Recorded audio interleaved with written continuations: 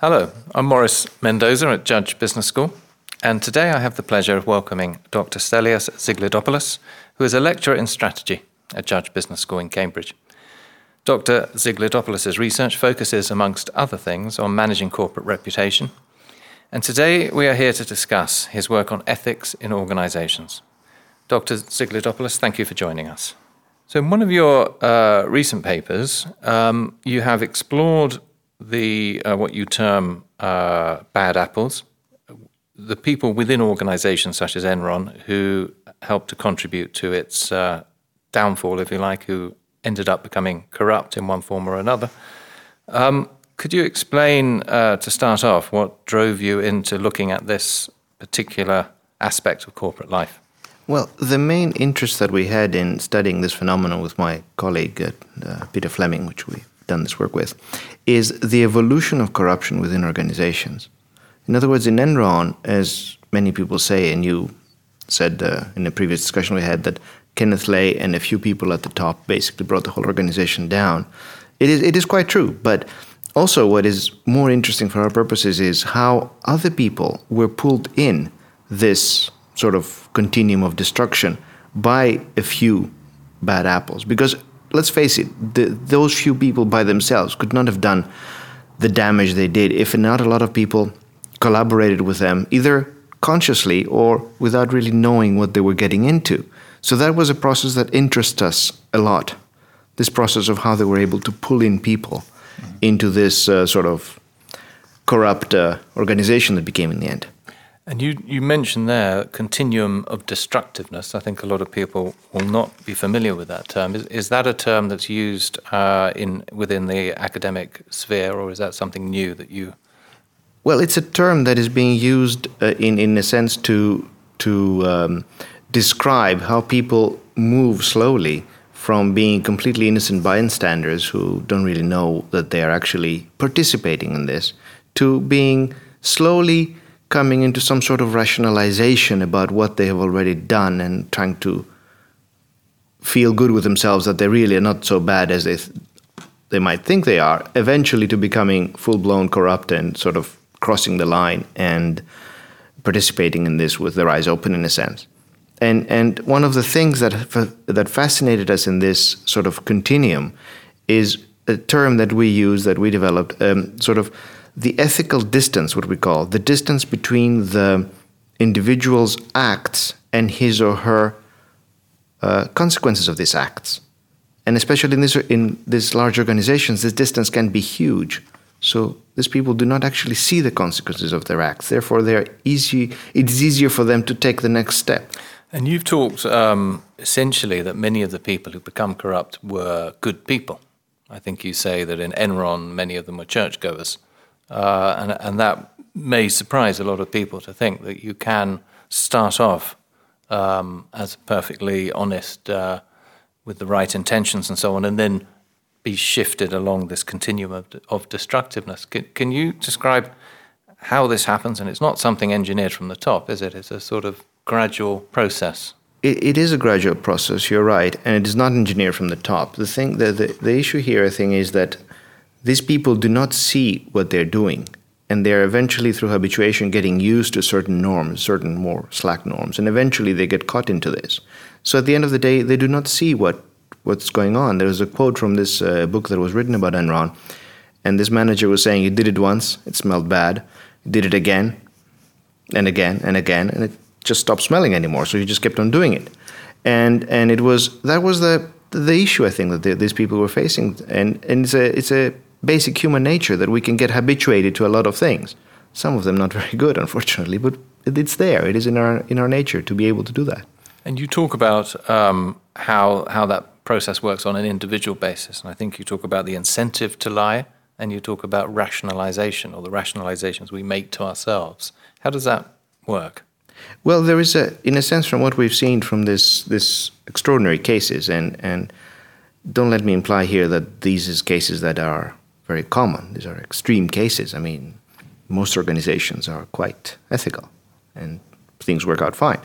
Just that in these extreme cases, what we've seen is quite often we see a positive feedback loop between people do something for an incentive and then they're not really willing to live with the fact that they did something wrong, so they rationalize it. But once they rationalize it, it's not wrong anymore, so they're willing to take the further step. And if they take the further step, again, are they willing to live with the consequences? Well, no. They say, well, let's rationalize that. And once you rationalize that, you've rationalized something else. So then it keeps moving. And they see how easy they rationalized it, so there's a sort of a learning there that goes on. And that's how many people move down this, what we call the continuum of destructiveness. Can you, just so that listeners can sort of picture it in their minds, can you describe how this happens? So in a company like Enron, for instance, what's going on? For example, in Enron, there were a lot of factors from the individual's point of view and from the structural point of view that interacted. And the best way to picture this is like imagining why some accidents happen. Because there's a very tightly coupled system with not enough room for things to recover. And all of those things interact together, and nobody ever thought that all of those coincidences would happen together and we would have an accident. Similar situation in Enron. You had a few people on the top that were trying to push the organization to present the organization rather as something that it was not. It was not a high-tech company. It was a trading company at best, or a gas company. It was, completely different from what it actually was. So if you are such a company, you cannot have the double, triple, whatever digit growth rates that they were selling to the stock market or to Wall Street. And having caught into this gap, the easier way to hide this gap or to cover this gap was by cheating at the financial resources. How do you cheat at the financial resources? Well, a little bit at first. But then if you're in this gap, you cannot correct it. There's no way that you will make up next quarter because you can't. It's impossible. It's like pretending you don't have a heart attack. You won't get better just pretending. So eventually they got caught up in this loop and they got worse and worse and worse, and eventually the whole thing collapsed. But can you explain how that spreads out to more than one person? Because you may have people who have to take the big decisions at the top and they are going to be deceiving in the way that you're saying. How does that, and as you say, they need to then depend on many other people within the organization to support them, or at least not to blow the whistle. So how does that spread out? Well, first of all, it spreads out through the fact that these people at the top, they cannot do a lot on their own. They need, because of the nature of their organizations, they need more and more people to do things. So it's limited to how much damage an individual can do. The banker at the Barings Bank is an exception because he brought down the whole company. But that's an exception. Usually, people on their own cannot really do that much damage. The problem we see here is that these people manage through the recruitment of a lot of other people. And some of these people were just facilitating what they didn't know was wrong. They were just going along. Some of them were sort of semi-rationalizing it and so on. But these processes allows them to mobilize a lot more people in an organized structure and do a lot more damage. In a sense, it's like using a sophisticated weapon to cause damage, because organizations, business organizations, that's what they are. They're sophisticated tools that we have come up in our society to achieve things that we cannot achieve individually. And when an organization goes wrong, it can go really wrong, and you can have really a lot of problems. And then one individual can do limited damage, an organization can do a lot of damage. So that is what they managed to do. And the way that this spread was through people didn't really want to see it. People couldn't see it. They had a very, very limited view of what they saw. Therefore, they didn't have access to the consequences of their actions. So they were saying, well, it's not a big deal. We did this. So what? So that's what you refer to as ethical distance. Exactly. The further you are away from the consequences. And complex organizations allow you to be further away from the consequences because you only see a small part of the puzzle. You don't know where that fits. And then even if you start suspecting where that fits, it's very easy to rationalize, like, well, altogether we cheated $100. I ended up getting $1. What's the big deal? $1. What is the contribution of that? So something like that is what made them end up facilitating this corruption. So that leads on to your prescription, if you like, for how companies can prevent this happening, is to be more open, to be more transparent, to be simplistic, to not overcomplicate things. Absolutely. If it gets complicated, there's a significant problem there. I mean, things have to be simple, have to be obvious. If somebody tells you our strategy is too complicated, you cannot understand it, don't buy their share. Just go away. This is not the point. It has to be simple. You have to be able to explain it to everybody, including your mailman. That's the first advice everybody gives when you do your PhD. You have to be able to explain your dissertation to your mailman. If you can't, you're not there yet. Well, that's the same thing about strategies of organizations. You must be able to explain it in simple terms, and everybody must be able to see the consequences of what they're doing. So, in a sense, what I'm saying here is what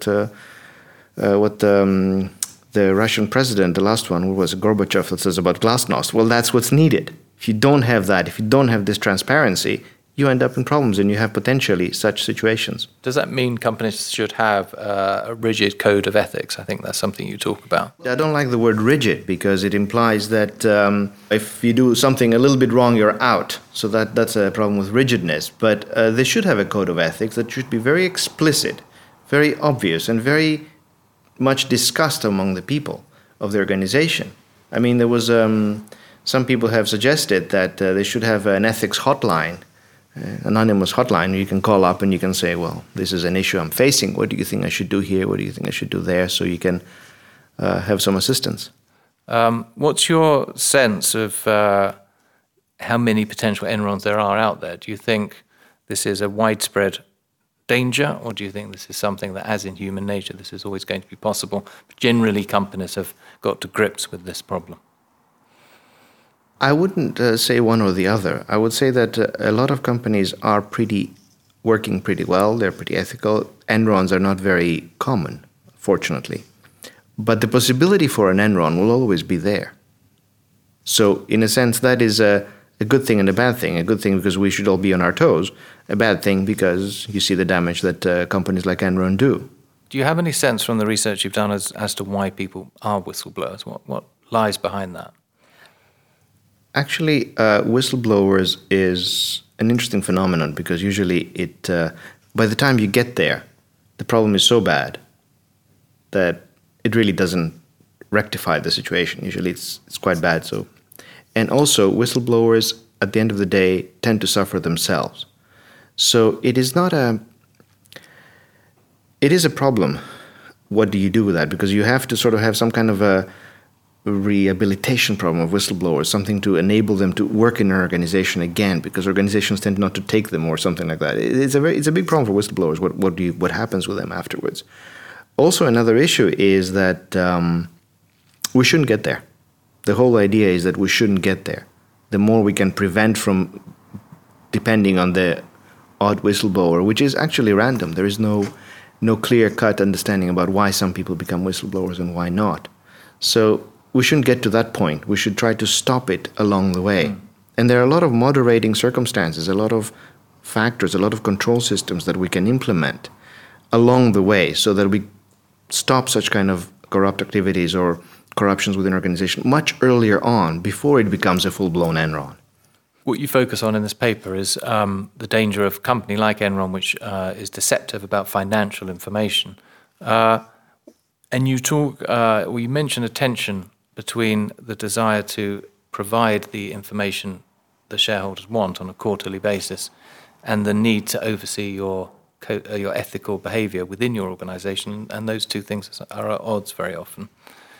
They are at odds because quite often the focus is on the performance, the ends, and not a lot of these systems that we have to control are focusing on the means. So if you focus on the ends, there's a tendency to overlook the means. And if you have this quarterly requirements that you have, you tend to lose track of the means to which you deliver these requirements, especially if you put yourself in a situation like Enron, which was artificially inflated. They were, by definition, giving themselves something they could not meet. They were telling the stock market, we're going to achieve this. They were in an industry that they couldn't achieve this, by definition almost. The two didn't meet. Something had to give. So they eventually ended up cheating on the means. So we must focus, I think, our control systems more on the means of achieving that. And you cannot have that very much on the financial side of the control systems. That's why you need an ethical code to be able to sort of interact with formal control systems and control the means through which you achieve something. Well, thank you, Dr. Zyglidopoulos. Thank you very much. Thank you.